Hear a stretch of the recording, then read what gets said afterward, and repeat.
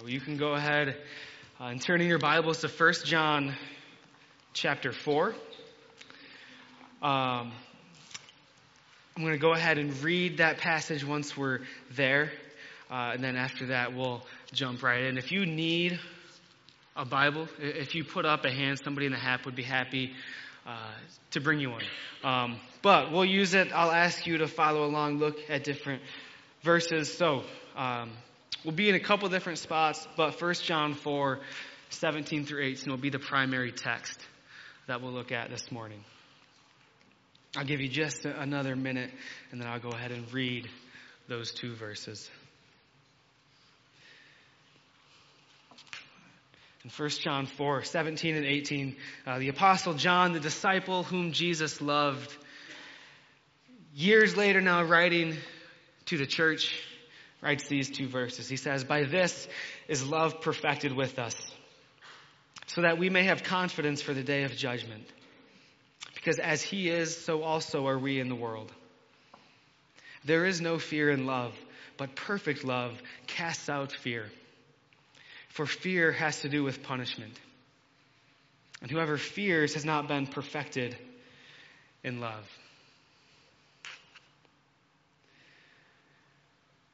What do you fear?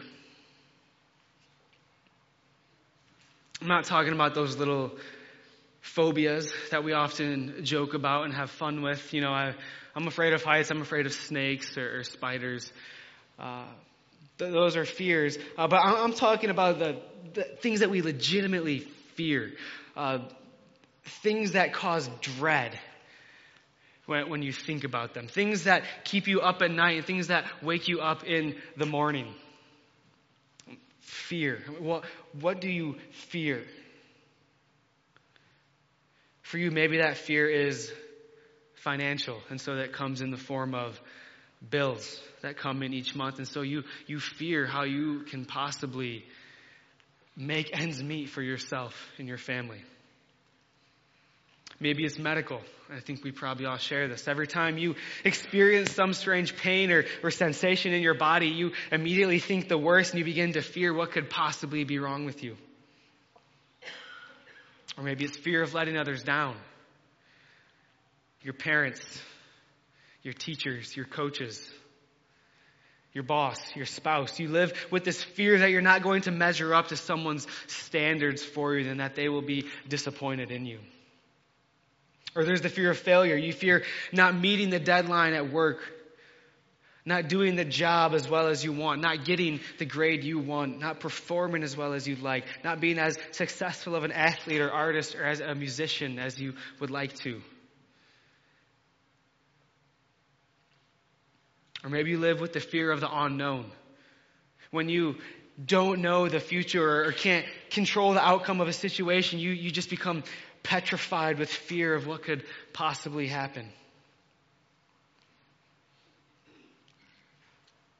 Or maybe you have a fear of death. And I think we all have that one in common. That it's simple. We just look ahead and we fear the inevitable death that we all face. Now, I believe that the passage we just read in 1 John does address those fears, or any fears in our life, but not directly. So when John says perfect love casts out fear, he's not directly speaking to those different fears in our lives. He's talking about another fear, which we'll talk about in a little bit.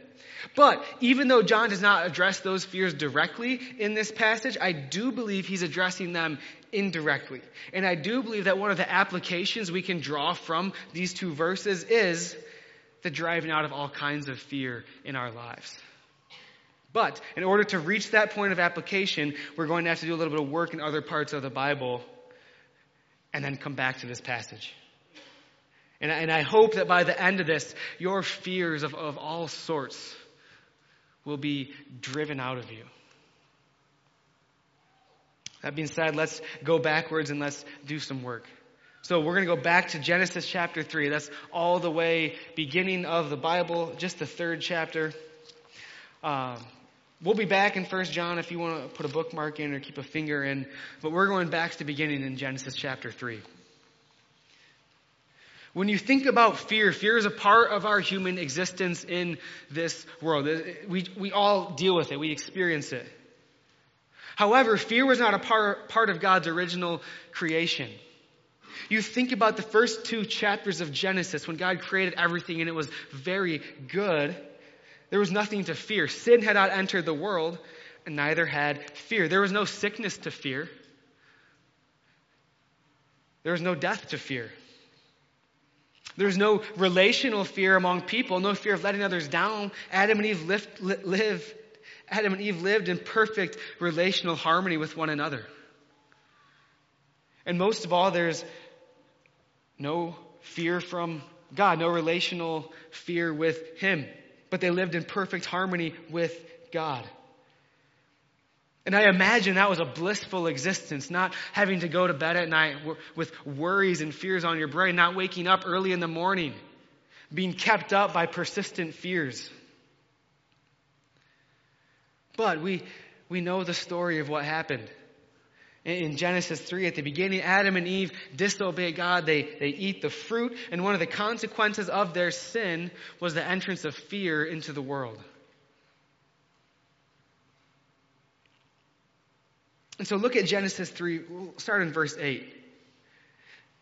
It says, "And they heard the sound of the Lord God walking in the garden in the cool of the day.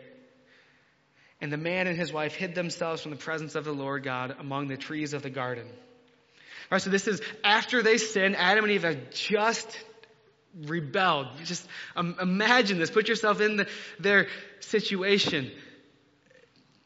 You just brought sin into the world, the first ever sin, first ever act of rebellion against God. And now they hear the sound of God walking in the garden. Look at verse 9. "But the Lord God called to the man and said to him, 'Where are you?'" Just imagine you're hiding yourself from the presence of the Lord, and God calls out, "Where are you?" Just to imagine that. And verse 10, here's Adam's response. "And he said, 'I heard the sound of you in the garden, and I was afraid because I was naked and I hid myself.'" Fear. Adam and Eve hid themselves from God out of fear. What were they afraid of? What was it that was causing fear and dread? It was God Himself. It was God's presence. They're fearful of God's presence now. And rightly so. Back in Genesis 2:16 and 17, in those verses, God gives the explicit command to Adam not to eat of the fruit of the knowledge, fruit of. Do you ever find yourself struggling to say that sequence of the fruit of the tree of the knowledge of good and evil? Gee. You know, the tree. He explicitly tells them, don't eat of this tree. And God warns them and says, the day you eat of this tree, you will surely die. Now, God is not some wicked tyrant walking around looking for some innocent, undeserving person to strike down and smite. But that's not God. God is a holy, just, and righteous judge who rightly punishes sin and unrighteousness. And so in this case, back in Genesis 2, God gave Adam this command. And God, being holy and just and righteous, tells Adam that if he disobeys the command, if he disobeys God, then judgment will come. That's fair. That's just. That's right of God to give that command. And here in Genesis 3, 9 and 10, that day has arrived for Adam and Eve. Justice has come. Adam has disobeyed God. He's broken the commandment he was given. And now God is walking in his midst in the garden looking for him. And Adam is afraid. He is fearful and he is filled with dread at the presence of the Lord. And rightly so, because the righteous, just judge of the universe has arrived. Adam's judgment day has come. The day God warned him about back in Genesis 2.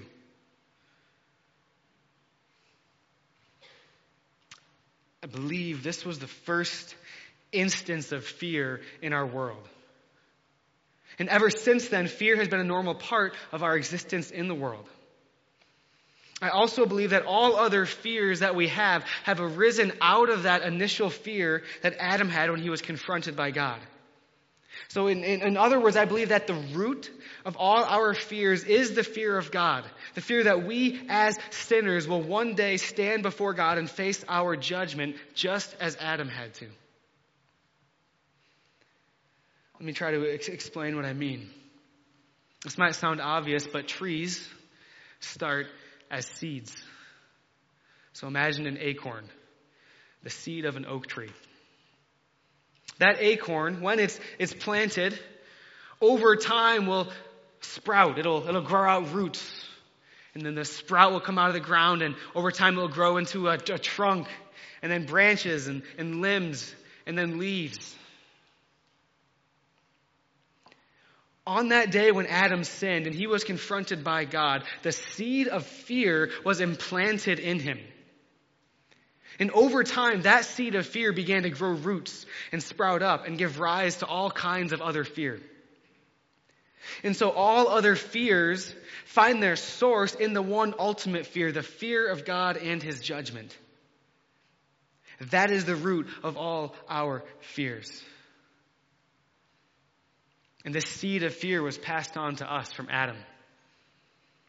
Romans 5:12 makes clear that we all somehow participated in Adam's sin, that his sin was passed on to us. We inherited it, so that we are all born sinners. And because we are born sinners, we are all born with that seed of fear in us. That fear of God and his judgment is inherently part of us as natural born sinners.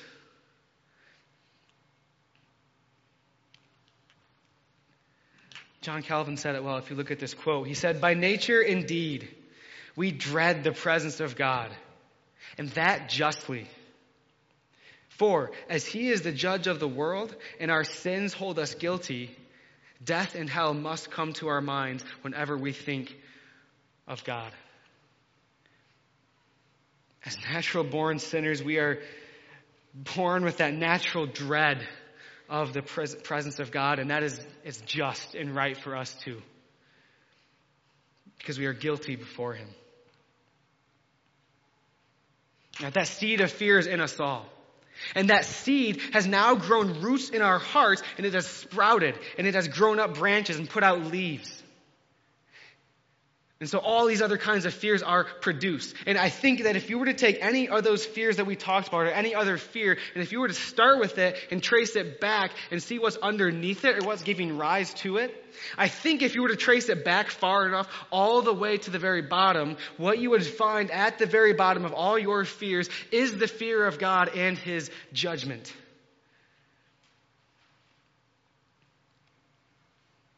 Just think of the tree. If you start with any leaf on the tree, start at the very tip of it, and you work back to see what's behind it, what's giving life to that leaf, you'll work back to the little branch it's on, and then to the limb, and then back to the trunk, and then you work your way down until you find the massive root system underneath that's giving the life, that's nourishing all the leaves on that tree. And just like with a tree, if you start with any of your fears and work backwards far enough, at the very bottom, you will find the root of all your fear is the fear of God and his judgment.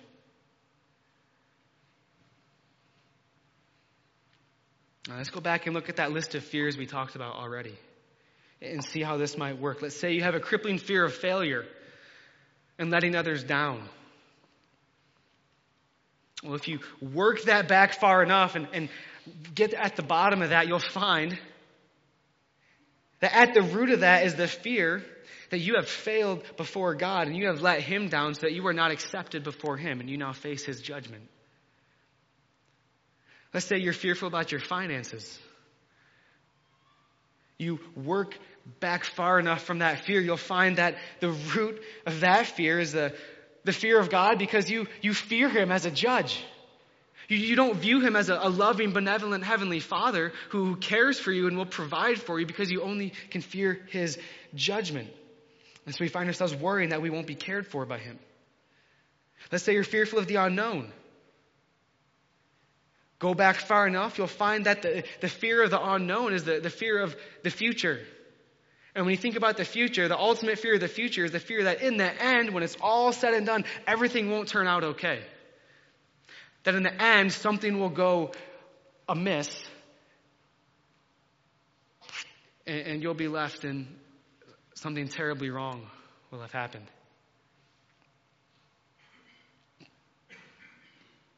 And at the end of that is the fear that in the end, when it's all said and done, we will have to face God and his judgment. I say we fear getting sick and we fear dying. So like I said before, every ache or pain sends you into a panic. You worry that it could be the start of a terminal illness. You start Googling everything it could be on the internet. We all do that.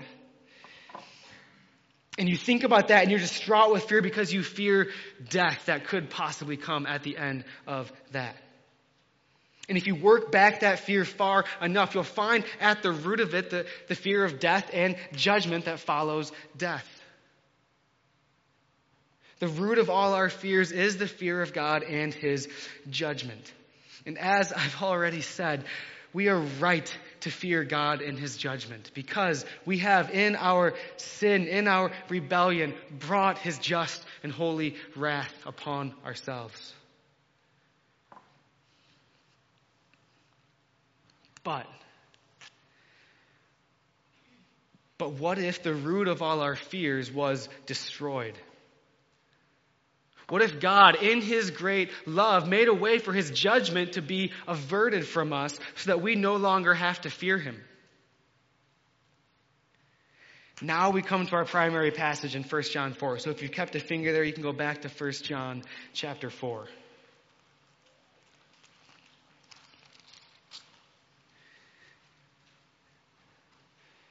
And look first with me at verse 17. Verse 17, he writes, "By this is love perfected with us, so that we may have confidence for the day of judgment." I don't know about you, but when I read the second part of that verse, in light of everything we've already said about sinners and being fearful of God's judgment, how on earth can we look forward to the day of judgment and have confidence, as John writes here? We are all sinners by nature, and as sinners we have a natural-born dread of God and his judgment. It's implanted in us. It's deep in us. We rightly fear him and his judgment. How then can we possibly face the day of judgment without fear, but with confidence? When you think of yourself and you look ahead to that day when you will stand before God in judgment, how can you, a sinner, a rebel, a guilty transgressor, a wicked, depraved, idolatrous, God-hater, stand before the God against whom you have sinned? And by the way, that scripturally, that is who we are biblically. Let's not form our ideas about who we are apart from Scripture. That's who Scripture calls us. If that's who we are before God, how on earth can we have confidence that he will accept us into his presence? John answers that question, or he provides the answer before this back in verse 10. So right in 1 John 4, just go up a few verses and look at verse 10. The answer is here in this verse. It explains how we can have confidence for the day of judgment. He writes in verse 10, "And this is love, not that we have loved God, but that he loved us." By the way, our love for God does not begin with us. Our relationship with God does not begin with us. We don't reach out and initiate things with God because by our very nature we are sinners, enemies of God. The only reason we love God is because he first loved us. And in his love, this is what he did. Look at the rest of that verse. Not that we have loved God, but that he loved us and sent his Son to be the propitiation for our sins. So God's great love for us motivated him to do what? To send his Son as the propitiation for our sins. If you're reading the NLT, it says that God sent his Son as a sacrifice to take away sins. And indeed, that's what Jesus did on the cross. He was a sacrifice to take away our sins. As 1 Peter 2:24 says, he himself bore our sins in his body on the tree. On the cross, our sin was given to Jesus. He bore it in his body. And when he died, our sin died with him, and he took away our sins in that way. So it's absolutely true when it says that he was a sacrifice to take away sins. However, that translation of that verse doesn't quite tell the full story of what Christ accomplished. Jesus did more than just take away and negate and wipe out our sins. He also turned away God's wrath towards us and replaced it with favor. In other words, if you think of yourself as having a great debt before God, this infinite amount of debt, not only at the cross did Jesus cancel that debt and pay it and wipe it out. That's good news if he's done that. But if that's all he's done is brought us back to a place of neutrality before God. He's brought us back to a place of, think of the bank account, zero. The balance is still zero. No debt, but the balance is zero. We still have nothing. But the good news is even better than that. Jesus has accomplished more than just bringing us to a place of neutrality before God. He's done more than just wipe away our debt.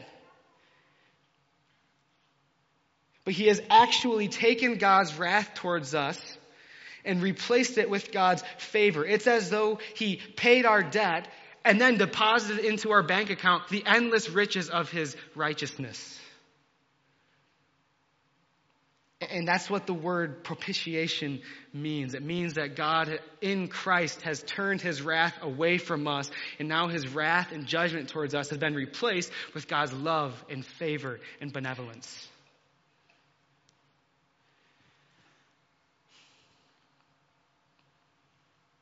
This is the greatest display of God's perfect love for us. Not that we have loved God, but that he loved us and sent his Son to take away our sins, to turn away his wrath, and to make it so that God now looks upon us with love, favor, and benevolence. This is the greatest display of God's perfect love. And this, right there in verse 10, explains how we can have confidence before God at the day of judgment. And this is the reality that drives out fear in our lives. All right, so verse 17, how can we have confidence for the day of judgment? Look at verse 10, because God has sent his Son to be the propitiation for our sins. He goes on in verse 18 to say this: there is no fear in love, but perfect love casts out fear. There's that main portion, that main phrase we're dealing with: perfect love casts out fear. When he says cast out fear, the word John uses here is a strong word. That's why it's translated cast out in the ESV. If you read in the NLT, it says expels. If you read in the NIV or maybe the NET, those translate it as drives out. But you get the picture with all that. Perfect love casts out, it drives out, it expels. This is not a gentle setting aside of something. It's not carefully removing something and just kind of setting it over here. It's driving it out forcefully. So that he says that's what perfect love does. It drives out our fear with force. He goes on. Perfect love casts out fear, for fear has to do with punishment. Now, when he says fear has to do with punishment, the punishment he's talking about is the fear of God and his judgment. We know that because in the previous verse, he says that we can have confidence for the day of judgment. Right? So when he's talking about punishment, verse 18, the punishment he's talking about is the punishment at the day of judgment. On top of that, the word used for punishment here in 1 John 4:18 is only used one other time, and that's in Matthew 25:46. If you want to turn there, again, keep a finger in 1 John 4. But this Matthew 25:46 is the only other instance in which this word for punishment is used in the New Testament. And when Jesus uses it here in Matthew 25:46, he's talking about the final judgment. He's talking about separating the sheep from the goats. And in verse 46, he says this about the goats. He says, "And these will go away into eternal punishment." Exact same word John uses in 1 John 4:18. So when John talks about punishment in 1 John 4:18, he's speaking about the same punishment that Jesus is speaking about in Matthew 25:46. Eternal punishment, judgment before God. So when John says in verse 18 that perfect love casts out fear, the fear that he's talking about is the fear of God and his judgment. And so John's point in this verse is that when we understand God's perfect love for us in Christ Jesus, when we understand that God's love motivated him to send Christ as a propitiation for our sins, when we understand that on the cross, Christ took God's judgment upon himself, replaced it with God's favor towards us, then understanding those things, will our fear of God and his judgment be driven out of us, and we can have confidence for the day of judgment. Perfect love casts out the fear of God and his judgment. Now, here's what this means for you. If you go back to Matthew 25:46, if you kept a finger there, and you look at those words, Jesus distinguishes between two eternal destinies for people. He says, the goats, they will go into eternal punishment, but the righteous will be sent away into eternal life.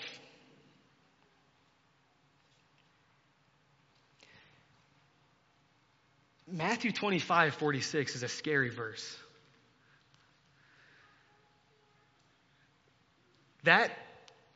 Reading that can strike up fear in you. I mean, you read Jesus' words, and these will go away into eternal punishment, but the righteous into eternal life. And so you read that and you find yourself, how can I be included among the righteous?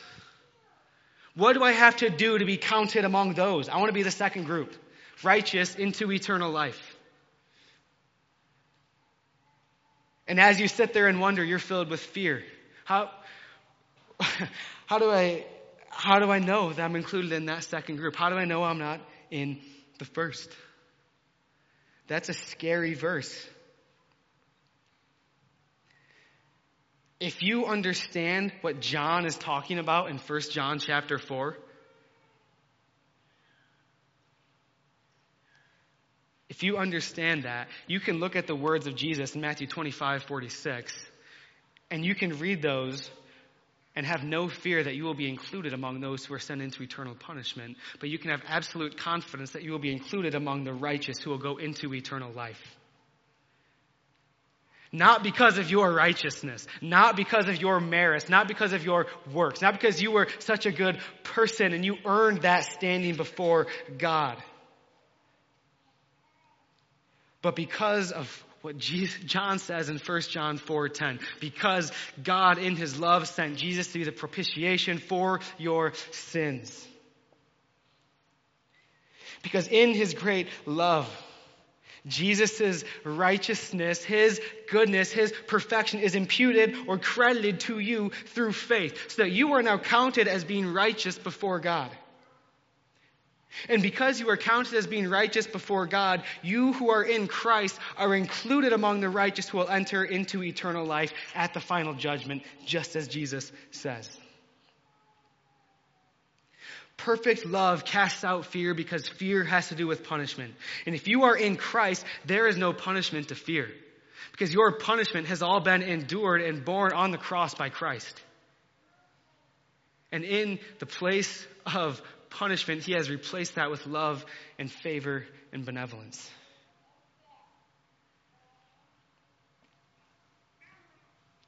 I mean, let this sink in. Don't miss this. Look at the words in Matthew 25:46 and think about this. Jesus, in his own words, distinguishes two eternal destinies. There is eternal punishment and there is eternal life. If you are in Christ, if you have truly trusted in Christ alone for your salvation and been born again by the power of the Holy Spirit, then you need not fear judgment. And you may have confidence for that day. And you can read that verse and know that you will be counted among the righteous because of Christ's righteousness on your behalf. And so at this point, I would just pause and challenge you to look at that verse, Matthew 25:46.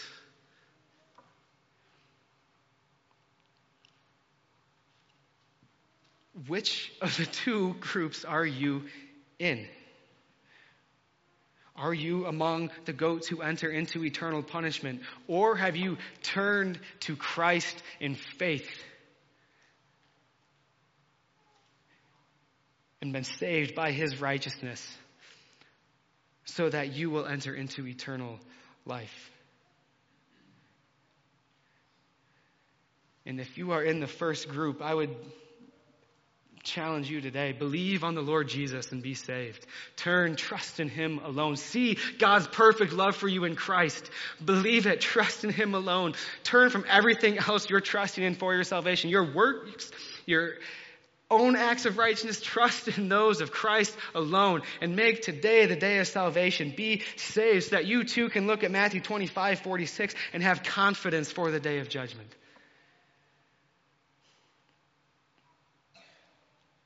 And if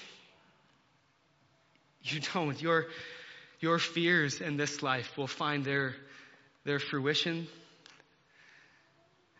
at the day of judgment. You'll find all your fears in this life have come true and then some. So I would plead with you, make today the day of salvation. Turn from your own works. Turn from your own righteousness. Trust in Christ and him alone.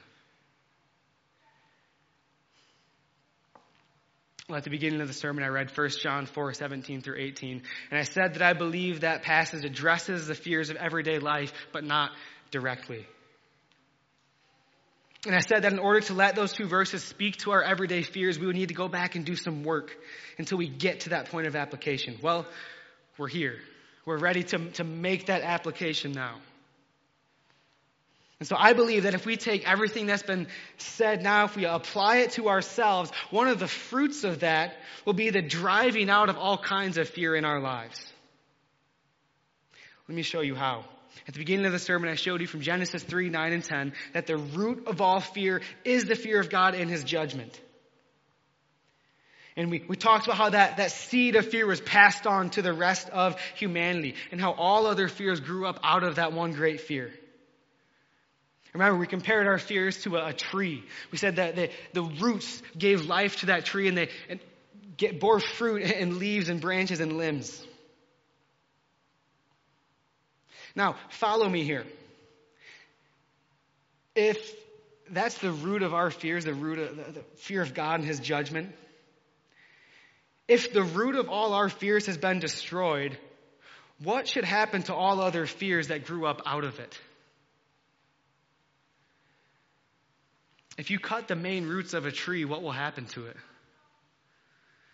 It will die slowly but surely. If you cut the roots of a tree, the tree will die. Brothers and sisters, at the cross of Jesus Christ, God laid an axe to the root of your fear. In his perfect love, he sent his son to be the propitiation for your sins. And because of that, you no longer have to fear God and his judgment. And you may stand before God confident for that day, confident in the righteousness of Christ. And as a result of that, as a result of the root of your fear being cut, what ought to happen to all those other fears that have grown up out of it? Every fear, every worry, every anxiety, every bit of dread that has sprung up from that original fear will slowly die with it. Matthew 10:28, Jesus says, "And do not fear those who kill the body, but cannot kill the soul.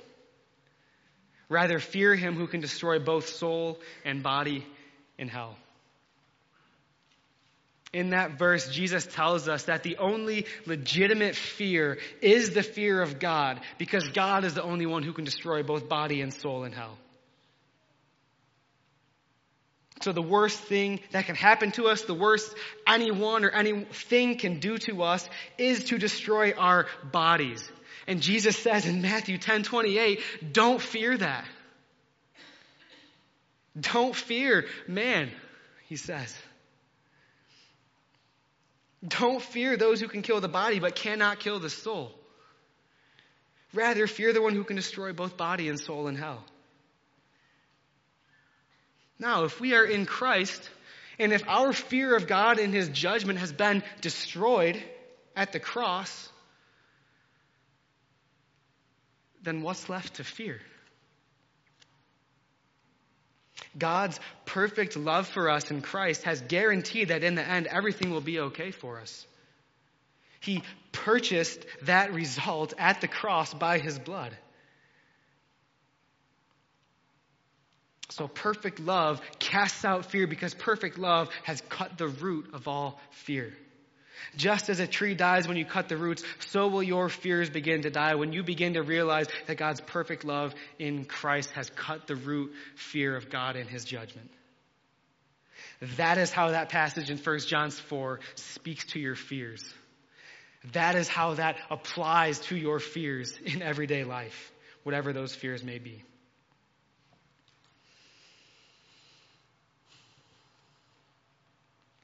Now, we know it's not so simple as that, is it? It's not so simple as just putting on a smile and acting like everything is okay. It's not so simple as just having a positive attitude. If you've been through trials and suffering, you know that serious suffering will kick a positive attitude in the teeth.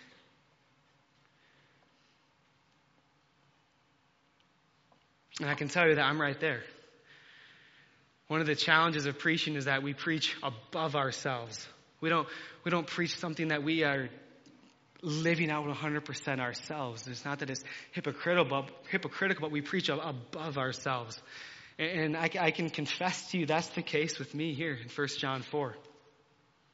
At the end of 1 John 4:18, he says, "Whoever fears has not been perfected in love." I can tell you that's me. I have fear of the future and of the unknown. If I were to wake up tomorrow with some strange ache in my body, I would be fearful. To a certain extent, I fear failures. To a certain extent, I fear what others think and of letting others down. And so I'm not there either. And my guess is you probably aren't either. We know this in our minds, yet we still struggle with fear. The question then is, how can we be perfected in love, as he says at the end of verse 18? If we fear because we have not been perfected in love, how do we get there? How do we get to the point where God's perfect love is brought to its full end, to its completion in us, so then we don't fear? So then we wake up and we have no fear of the future, or fear of sickness or of death or whatever. I think the answer to that question is we look to Christ over and over and over again, day by day by day, because it is in Christ that God's perfect love for us is displayed and made known to us.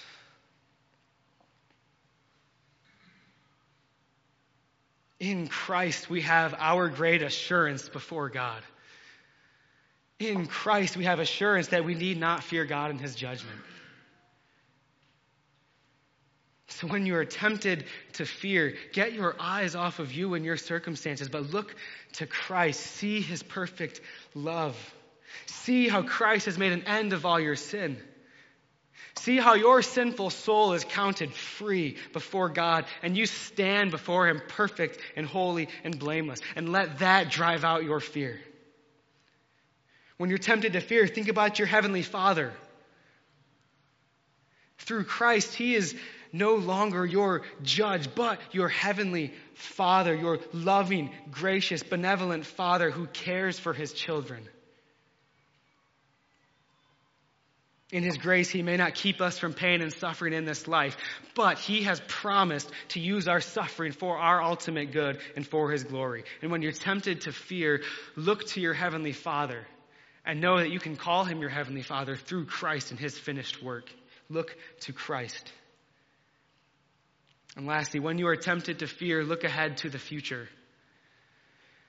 Not just 3 hours from now, not just 3 weeks from now, not just 3 months from now or even 3 years from now, but look ahead to the ultimate future. Look ahead to the day of judgment. As you look ahead to that day, think about God's perfect love in Christ that has freed you from all judgment and punishment and condemnation. And think about the reality that you can have confidence for that day because of what Christ has done. And as you think about that, as that gives you confidence, realize and understand that everything's going to be okay in the end. That, as the psalmist says, my flesh and my heart may fail. But you know that when it's all said and done, you will enter into eternal life because of the perfect love of God in Christ Jesus. This is what enabled the Apostle Paul to face so many trials and so much suffering. He talks about it in Philippians 4. He talks about it in Romans 8.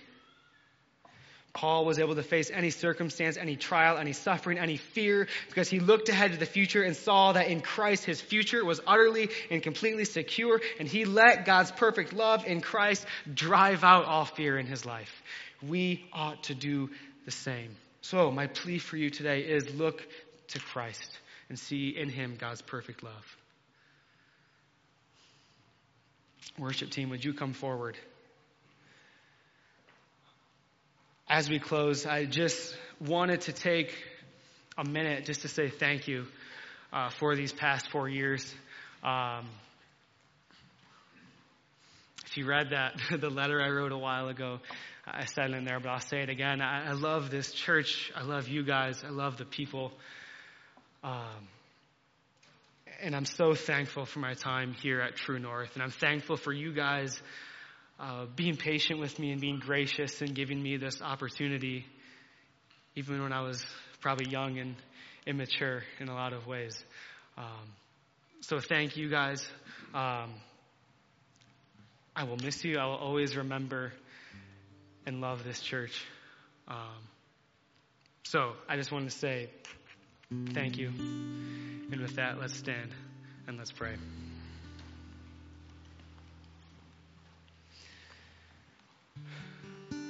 Father, we come before you humbly, confessing our fear. Lord, we have fears of all kinds.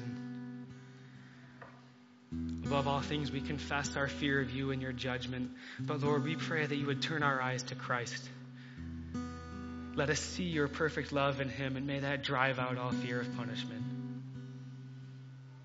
Father, I pray for all of us in here who have not been perfected in love. Lord, I pray that we would look to Christ, and that as we do so, your perfect love would reach its full end in us. I pray that when we're tempted to fear, we would look to Christ and see your perfect love. And I pray that that would drive out fear of all kinds in our lives. Lord, I pray that we would live with great confidence in this life, knowing that we can stand before you with great confidence because of what Christ has done. So, Lord, do this in our lives. Drive out fear of all sorts. In Jesus' name, amen.